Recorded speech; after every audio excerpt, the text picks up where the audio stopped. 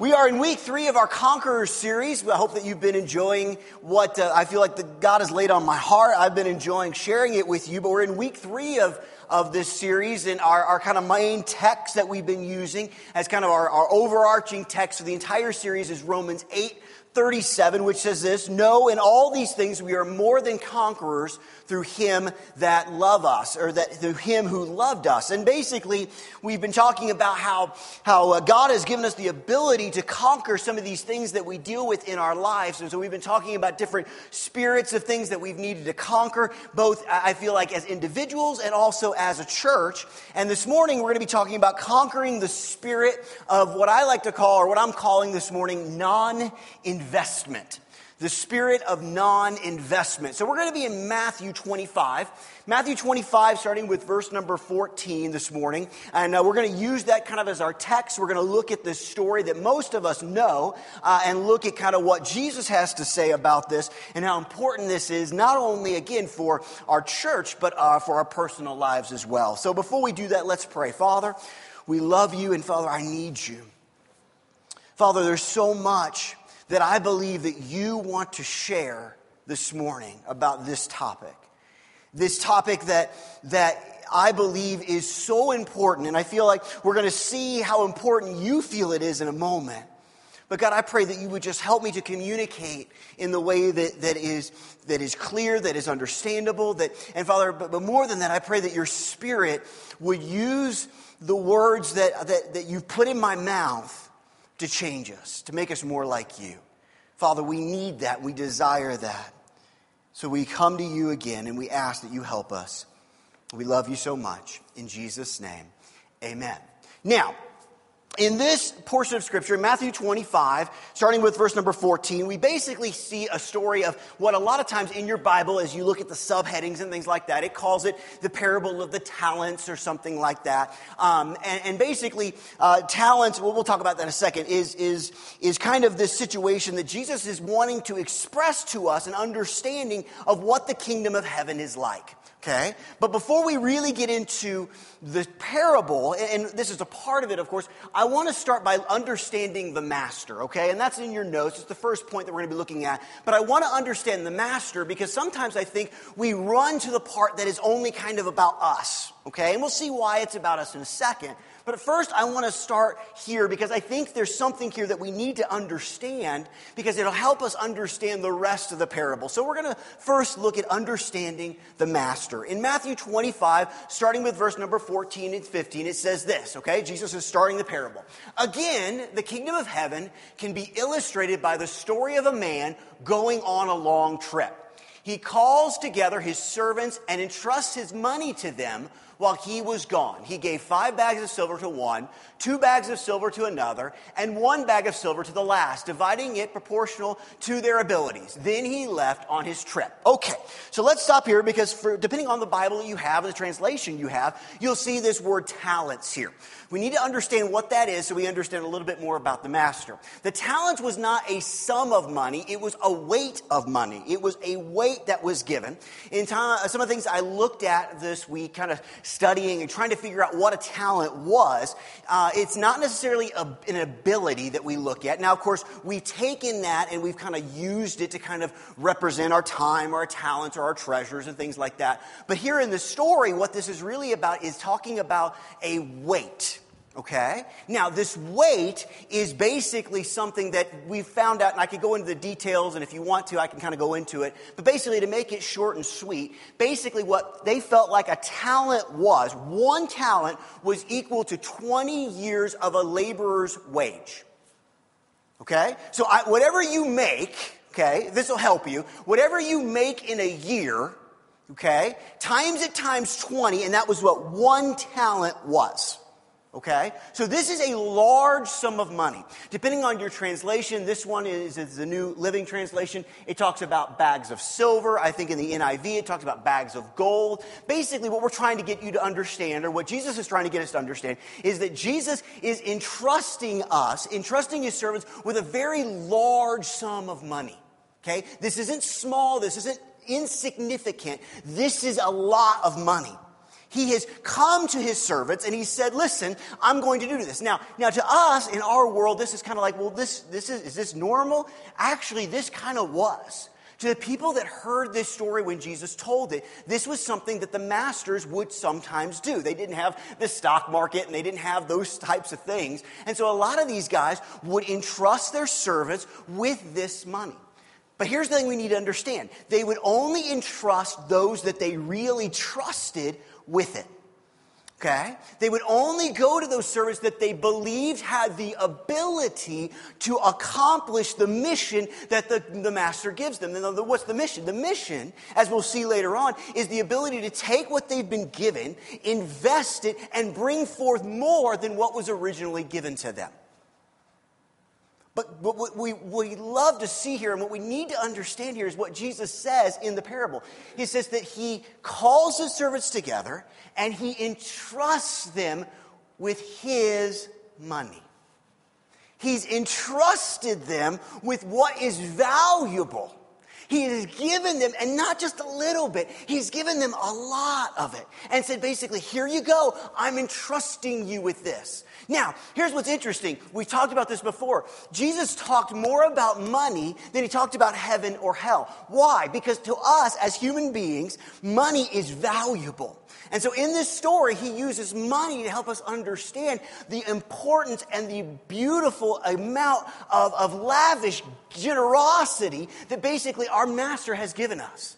He's come to us and said, here you go. I got something great for you. I got something awesome. And here's what we need to understand about that. God trusts us with this. Okay? God didn't need you and doesn't need me. You realize that, right? As wonderful as we think we are, God doesn't sit there and go, really, I can't accomplish my mission. I can't accomplish the goal that I have, which is wishing that none should perish and that all would come to repentance. I can't do it without Aaron. No, God can do it plenty well without me. God can do it much, much better than I can. But instead of doing it on his own, he's entrusted his servants with a very precious, very special, very important thing. And so Jesus comes to us and says basically this. Think of it this way. Jesus comes to you and says, listen, there is nothing better than what I have, and I have given it to you. Now go invest it and make a difference in the world you find yourself in. I think it's interesting here that we see that he divides it up in an interesting way. He gives a certain amount to somebody and a certain amount to another and a certain amount to one thing. But here's the thing we have to understand. To everyone he entrusts, he gives something. He gives something. You know, it's one of those things people come to me, I can't do anything for Jesus. I can't invest anything for Jesus because I don't have anything. No. You have something. And here's what's great about this. He doesn't divide it out willy-nilly. He doesn't just say, 5 here, 4 here, 3 here, 1 here. Woo! He doesn't work like that. He gives us what we can handle with his help. Okay? So we know that we can accomplish the mission that he's given us no matter how big or how small it is, because he knows what we can handle with his help. So the master is good. The master loves us. The master entrusts us. The master, listen, believes in us and believes that we can do this. He believes that we can do this. And we have to remember that. Because sometimes we get into this situation, we get into this story, and we forget who the master is and how the master has entrusted us with something so important. Look at 1 Timothy 1:12 through 13. Paul understood this. Paul got this, and this is what he says. He says, I thank Christ our Lord who has strengthened me because he considered me faithful, putting me into service, even though I was formerly a blasphemer and a prosecutor and a violent aggressor. No matter what your past is, no matter where you've been, when you are entrusted by God, that is an honor. That is an amazing moment. That is something that we can look at and know that God has called us to be a part of what he wants to do and how he wants to affect our world. So let's move on. How does the servants manage their master's possessions? What do they do? Now that they've been entrusted, now that they've been given this amazing gift, how do they handle it? So let's look at Matthew 25, starting with verse 16. It says this. It says, the servant who received the 5 bags of silver began to invest the money and earned 5 more. The servant with 2 bags of silver also went to work and earned 2 more. But the servant who had received the 1 bag of silver dug a hole in the ground and hid the master's money. So here we have an interesting situation. Here, as Jesus is telling us the story, we have the one individual who's gotten 5, and he immediately goes out and he begins to invest and begins to let that money work for him and begin to do something, and he gets 5 more bags of silver. The second does the same. They immediately start going to work, investing, working, doing the job that their masters called them to do. But the third servant takes it. He goes to work too, but he goes to work in a different way. He digs a hole, puts it in the ground, covers it up, and walks away. He digs a hole, puts it in the ground, and walks away.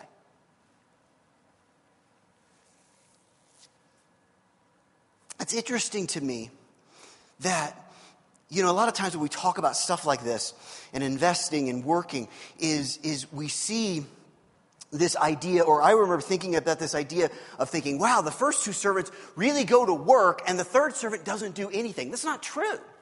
The third servant does some work too, but he digs a hole and puts it in. You see, what's interesting about this is there isn't really, in God's economy, there isn't really a stationary position. You know what we like to think about that? It's like we like to think in our spiritual walk and our spiritual growth that we can be stationary. And I don't believe that's the case. I believe we're either growing and becoming more and more like Jesus, or we're dying and becoming more and more like the flesh man or ourselves that we're trying to get away from. Scripture is very clear that there's a war kind of going on between us, between basically the ways of God and the ways of man. There isn't a very stationary way. And the first 2 servants begin to work and begin to do and begin to invest in the things of God and in the work of God and in the plan of God. And the other one begins to work too, but he's working in the negative sense. He's working and he's digging. He's digging a hole. And he's putting things in there. He's covering it up. I don't know if any of you have dug a hole before, but that's not usually a real easy job. So we're working one way or another. We're a part of this, but what we need to understand is when God has called us to something and God has given us the ability and the tools to do it, He will always cause it to grow. He will always cause it to be used by Him, because that's the way God is. That's the way God works, and we need to understand that. When we invest into people and the work, plans, and things of God, there will always be a huge return on our investment. Not because you do it perfect, not because you do it right, not because you're always say the right things or do the right thing. It's because God is working with you, and God is helping you as you invest these things, and God is going to bring forth an increase. Paul wrote about this. He said, some water, some plant, but God brings the increase. Okay? God does these things. Our job is to invest and to work at it. Listen, what's interesting here is even though God could plant, God could water, and God could bring the increase, God uses His servants to invest themselves in those activities. We have to invest in planting that seed. We have to make sure that it's planted correctly and it's covered. We have to make sure the ground is good and the soil is good. Then we water and we keep it in the sun and we do all these things. But then you know what? It's out of our hands. As much as we would love to do that. Listen, my wife loves, and I do too, we love fresh, homegrown, ripe tomatoes. Oh, those are delicious. Yes. Now, here's the problem with that. Neither one of us are very good at growing said homegrown tomatoes. We try, and it's like if we get like 4, we have succeeded. Okay? And we're not, I know like Linda and Alan, I think they were doing like from seeds, and they were trying to grow all the, we're going to Home Depot, And we're getting the plant that's already, at least halfway there, where there's actually already tomatoes on it, kind of a thing. Okay? But no matter how much we do, our job, put it in the sun, water it, tend it, do all those things. But we, as much as we wish, we can't stand out there and go, grow big, wonderful, delicious red tomatoes. It just doesn't work. God does that. We do our job, and God does his. And when we do our job, God blesses it, and God does an amazing thing. But listen, we're working. One way or another, we're working. Next, the first, and this is now we're going to kind of bring the story to a close, or Jesus is going to. And this is what we're going to talk about. The first and second servant give an account and are judged. Okay? Look at Matthew 25. In Matthew 25:19, it says this. So, after a long time, their master returned from a trip and called them to give an account of how they had used his money. The servant to whom he entrusted the 5 bags of silver came forward and with 5 more and said, Master, you gave me 5 bags of silver to invest, and I have earned 5 more. The master was full of praise. Well done, my good and faithful servant. You have been faithful in handling this small amount. Now, that's interesting to me. I want to stop there for a second. Listen to what God has communicated to you and I. This small amount, and I am bad at math, so if I do this wrong, please forgive me, but I think I can handle simple multiplication. But I think 5 bags of silver, if each bag was equal to 20 years of a laborer's work, this is 100 years worth of labor, right? Good. Okay, thank you for the head shake. Thank you. I'm not totally bad at this. Okay, so 100 years. Listen, he calls that a small amount. Do you understand what God wants to do in us and through us? Do you get this? This is big. Jesus calls that nothing in a lot of ways compared to what he wants to do in us and through us. So he calls it a small amount. He says, so now I will give you many more responsibilities. Let's celebrate together. Let's continue on in verse number 22. The servant who had received the 2 bags of silver came forward and said, Master, you've given me 2 bags of silver to invest, and I have earned 2 more. The master said, well done, my good and faithful servant. You have been faithful in handling this, again, small amount, so now I will give you many more responsibilities. Let's celebrate together. What's interesting to me is that word, good and faithful servant.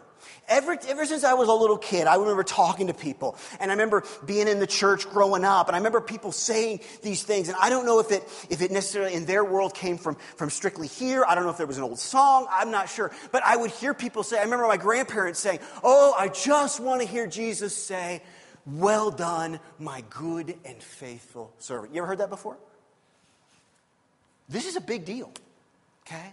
This is a big deal. Now notice here that Jesus says the exact same thing to the one who basically produces at the end an extra 5 bags, to the same one that he says to the one that produces 2 bags. You realize that sometimes this is the way man thinks, and God and man don't think alike very often, where we think, oh, what's more valuable? Well, what's more valuable is the guy that got 5. Jesus says the exact same thing to both. Jesus is not necessarily interested in looking and going, how much can you make? He's interested in looking at you and being able to call you a good and faithful servant. He didn't say, well done, my smart servant. He didn't say, well done, hey, the guy that did 5. Hey, man, you're awesome. You're better than the guy that did 2. He says the exact same thing to both. Because they both were good and faithful. But they both understood there was going to be a day where the master was going to come back.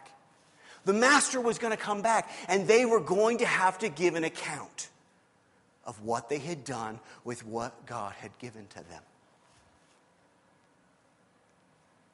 Now, here's what's interesting about this. Not only does the master say, let's celebrate, but in other translations we see things like, enter into the joy of the Lord, or into the joy of my master. And a lot of times as we look at these, what we're seeing here is Jesus giving us a very interesting idea of heaven. He's giving us a very interesting concept of eternity here. Why is it that people say, hey, that's what I want to hear, my good and faithful servant? Where are they when they want to hear that? They basically, a lot of times they're saying, hey, I'm gone. I'm in heaven. I'm standing before God. I'm giving an account of my life. I'm giving an account of the things I was given and entrusted with and what I did with them.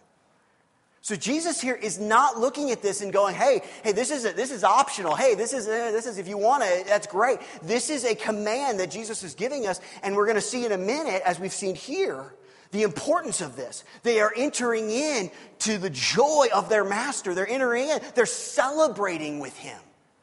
This is important. But they understood that. They worked and they gave, and the master was pleased with them because when they gave an account, they had been investing into people. They've been investing into the church. They've been investing with prayer. They've been investing into other things. They've been using the gifts that their master had given them. And because of that, the master blessed that, and amazing things took place. But unfortunately, we have to look at the third servant. And so our last point is the third servant gives an account and is judged. So let's look at Matthew 25, 24 through 30. It says this. Then the servant with the one bag of silver came and said, Master. Now, this is interesting, okay? And I wrestled with this a lot this week, trying to get my head around this. So we're going to read a portion of this, and then we're going to stop and we're going to look at it, because I think there's some things here that we need to focus on. Master, I knew you were a harsh man, harvesting crops you didn't plant and gathering crops you didn't cultivate. I was afraid I would lose your money, so I hid it in the earth. Look, here is your money back. Okay. Now, there's some interesting things about this.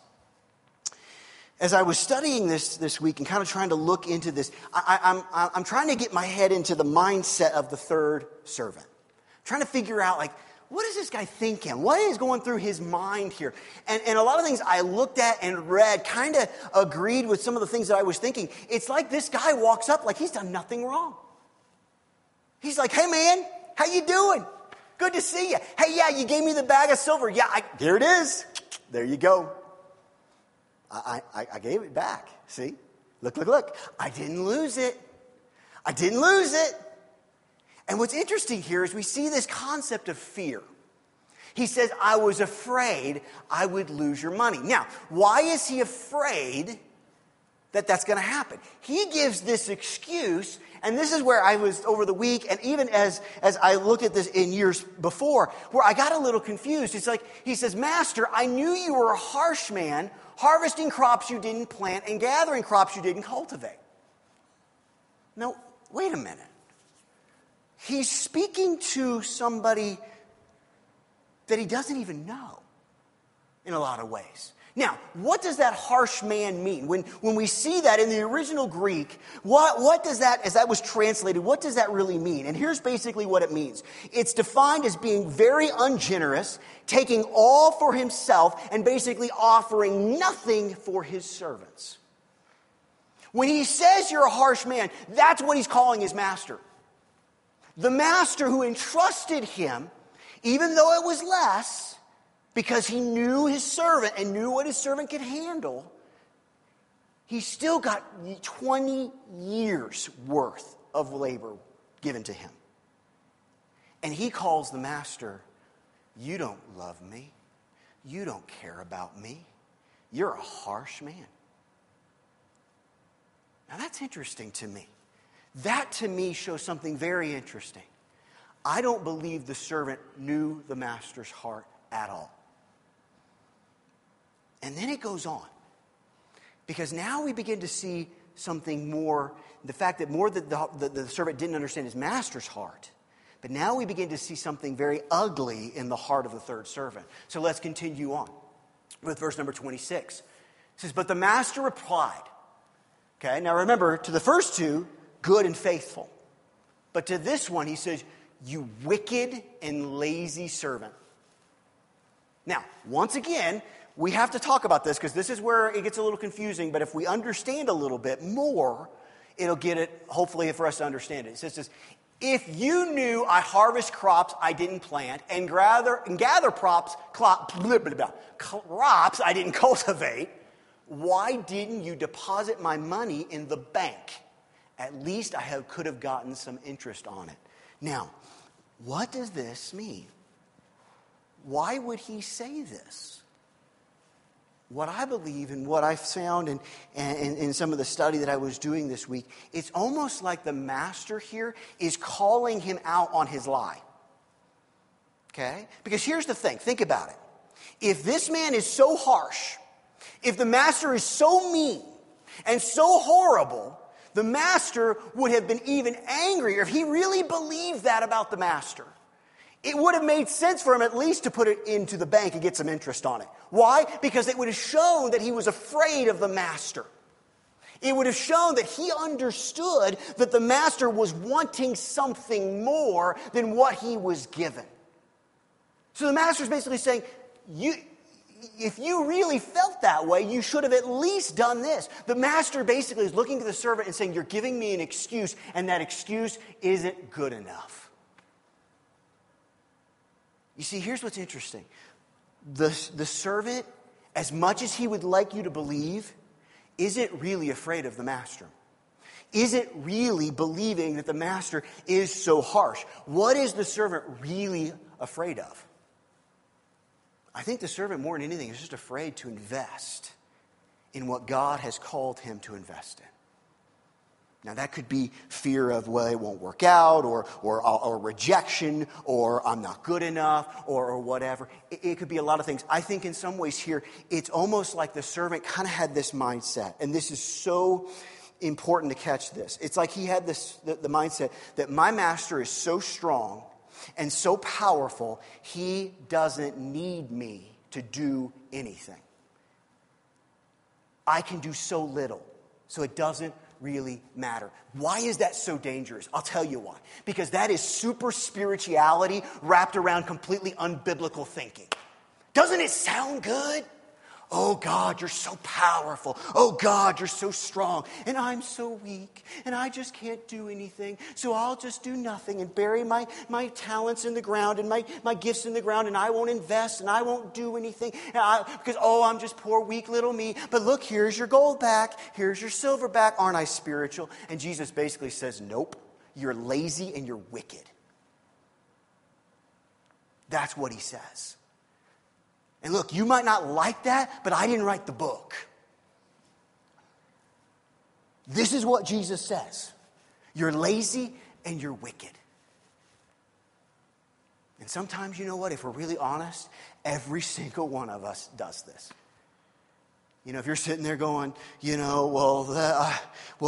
but listen, what's interesting here is he gives a really good excuse and Jesus says, no, it's not enough. Excuses aren't enough. I've given you something to invest. I've given you all you need to invest, and I will do some amazing works in you, but you really don't even know who I am. He says, if you really believed that, you would have at least done this.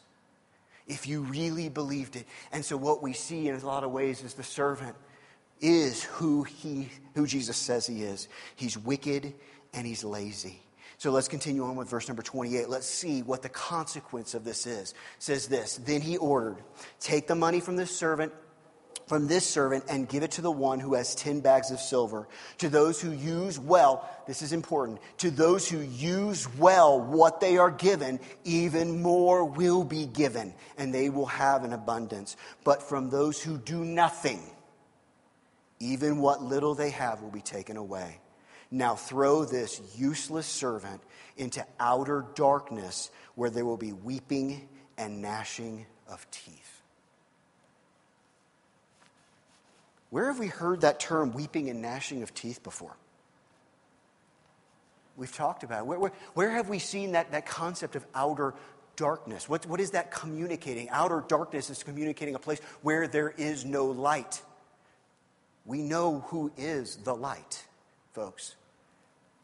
This is not an option. This is not God looking and going, well, if you have the time. Well, if you can. But a lot of times we walk around and we don't invest the things that we have. There are people, listen, hear me. There are people in your life today, right now, that you can be investing in and sharing the gospel with and investing in their hearts and their lives. Right today. Are you? Are you? Are we, as a church, doing that? Are we investing in our community? Are we investing in this place? Are we doing the things that God has called us to do? Because this is serious. This is something that Jesus is very clear on. And it's something that all of us need to do a better job at. Okay? All of us can do better. All of us can invest more. Why can we do that? How can I say that? It's simple. Because God has given us so much. So much. And so we, because He entrusts us, because He loves us, because He has done these things in us and through us, we can have this opportunity to share the amazing good news of our Master. The amazing things that God has done. Listen, I'll be honest with you. This is not an easy message to communicate because it's one of those messages that it kind of cuts deep. It kind of like, oh man, do I really do this? And this is, we have to understand here, okay? Jesus loves those that He disciplines, okay? He wants us to be more a part and more involved and more invested in what He is doing, okay? Because a lot of times, listen, guys, we're really good, and let's just be honest, we're really good at investing in ourselves and what we want to do. And it is hard sometimes to invest. But when we understand who our Master is, with the unbelievable gift that He's given us to share, with the unbelievable trust that He's given each and every one of us. Listen, Jesus believes in us. He believes in you. We can do this. We can be the servant one or servant two. We have that ability. You go, but Aaron, I can't do this. I can't do that. Okay, great. Maybe you didn't get 5 bags of silver. Maybe you got 4. Maybe you got 2. Maybe you got 1. The bags don't matter. What matters is that whatever God has given us, we invest and allow Him to do an amazing work in it. Jesus is not so interested in basically how much money you can bring in or how much money you can give or how much time you can give. He's interested in the heart because really when you look at it, what's the difference between servant 1, servant 2, and servant 3? It's the heart. Inside of them, they said, I know my Master. I trust my Master. And He trusts me. And so I'm going to go out, I'm going to go forth, and I'm going to invest in the things that will bring praise and honor and glory to my Master. Where the other dug a hole, stuck it in the ground, and then walked up with spiritual pride and said, there you go.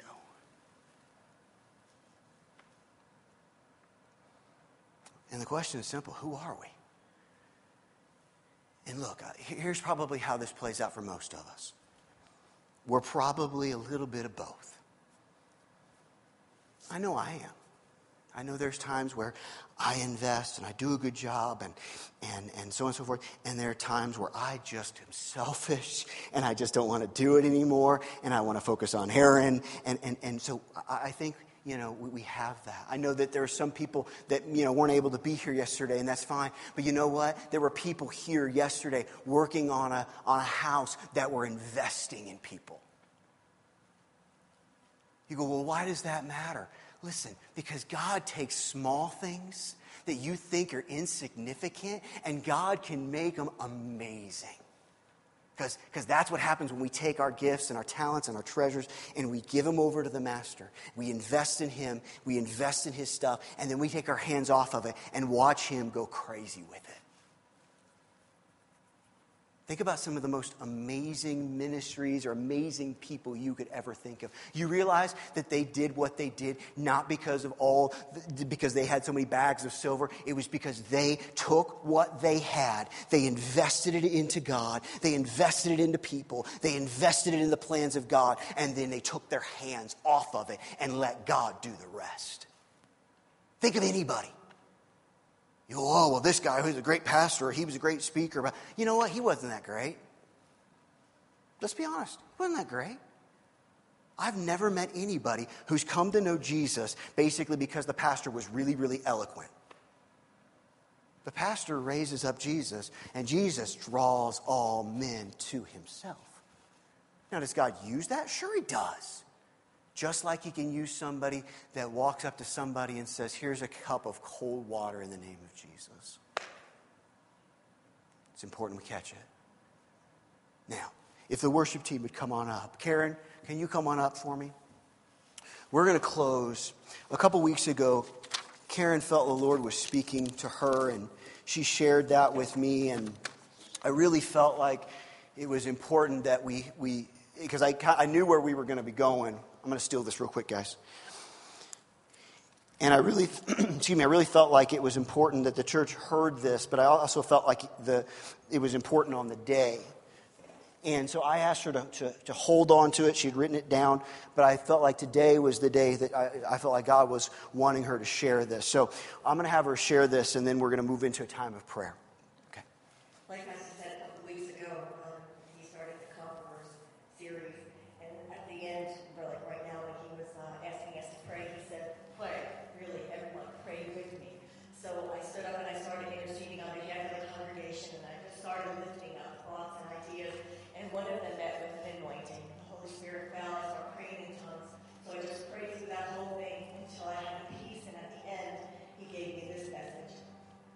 He said there was a trade-off when we got saved. We received salvation, and now we must do God's will, and that includes growing his kingdom and pushing his agenda forward.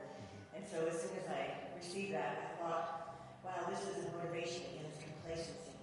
And then later on, having given more thought to it, I started thinking about the songs that they teach in children's church. This little light of mine, I'm going to let it shine. God's got an army marching through this land. And the word it said, God goes before me. And so I thought, yeah, this is really good. Yeah. Thank you, Karen. Awesome. Folks, listen. God is calling us as a people. And here's what's great. We're not special in this. I mean, this is what God asks every believer to do. Every servant of his, he believes we can do this. But he is calling us to invest in his kingdom. He's calling us to use the giftings and the abilities and the things that he's given us to change our world. Is that scary? Yeah, it kind of is. But listen, our master believes in us. Our master knows that we can do this. We can have that confidence that our master says, here's what you need, now go. I love the story where Jesus goes to his disciples and he goes, now go out and heal the sick and cast out the demons and be amazing in my name. And they do it. Why? Because Jesus has given them the authority to do that. And he has given us that authority too. And we can be bold with that. We can walk with a strength that comes from Jesus. We don't rely on our gifts or our talents. Those are just tools that Jesus has given us. We're able to do it because he brings the increase.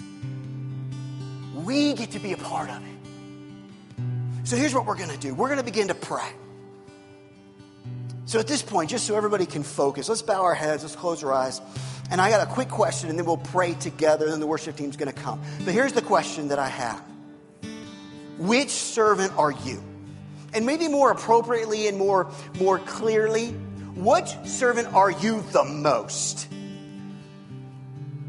And we can even take 1 and 2 and put them together. Okay, because again, both of them get the same praise and the same well done. Which one are you most like? And here's how you can help with this. If you can't immediately tell me people that you are pouring your life into, you're probably a little bit more like 3.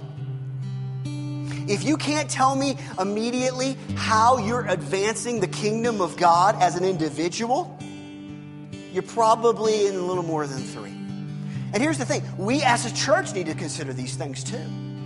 We need to be honest and look at ourselves. How are we doing this? How are we investing in our community and in others? How am I, as your pastor, investing in you? All of these things, these aren't God sitting there tapping his foot, looking sternly, saying, you've let me down. How could you? This is our God saying, I've called you to great, amazing things. You have an amazing destiny. You have everything you need. Now go in the boldness that I've given you and bring forth fruit. Multiply. So many times in Scripture we see Jesus say that. We see God say that. Be fruitful and multiply. Produce much fruit. Invest and see it grow. We can walk in confidence, knowing that even if we don't see that fruit in this life, even if we don't see the investment return in this life, we know in the life to come, we will find out. We will stand before Jesus and give an account. And when we do, he'll say, hey, you remember that little thing you think didn't matter? Well, that changed everything for that person. And I want you to meet the individual who's here with you in eternity because you invested something so small and I made it into something amazing and beautiful. So let's pray. Father, we come to you right now. And Father, as individuals and as a church, we have to ask ourselves an honest question. Which servant are we? Are we really investing ourselves, our time, our money, our talents, all those things? Are we investing those things in your plan and in your things, or are we hogging them for ourselves? Are we keeping them close? Are we digging a hole, burying it in the ground, covering it up, and saying, okay, well, I've done my part. I've done my part. I'm done. I don't have to do anything else. I don't have to do any. God, don't worry. You'll have your money at the end. Jesus, you called us, when we act that way, wicked and lazy.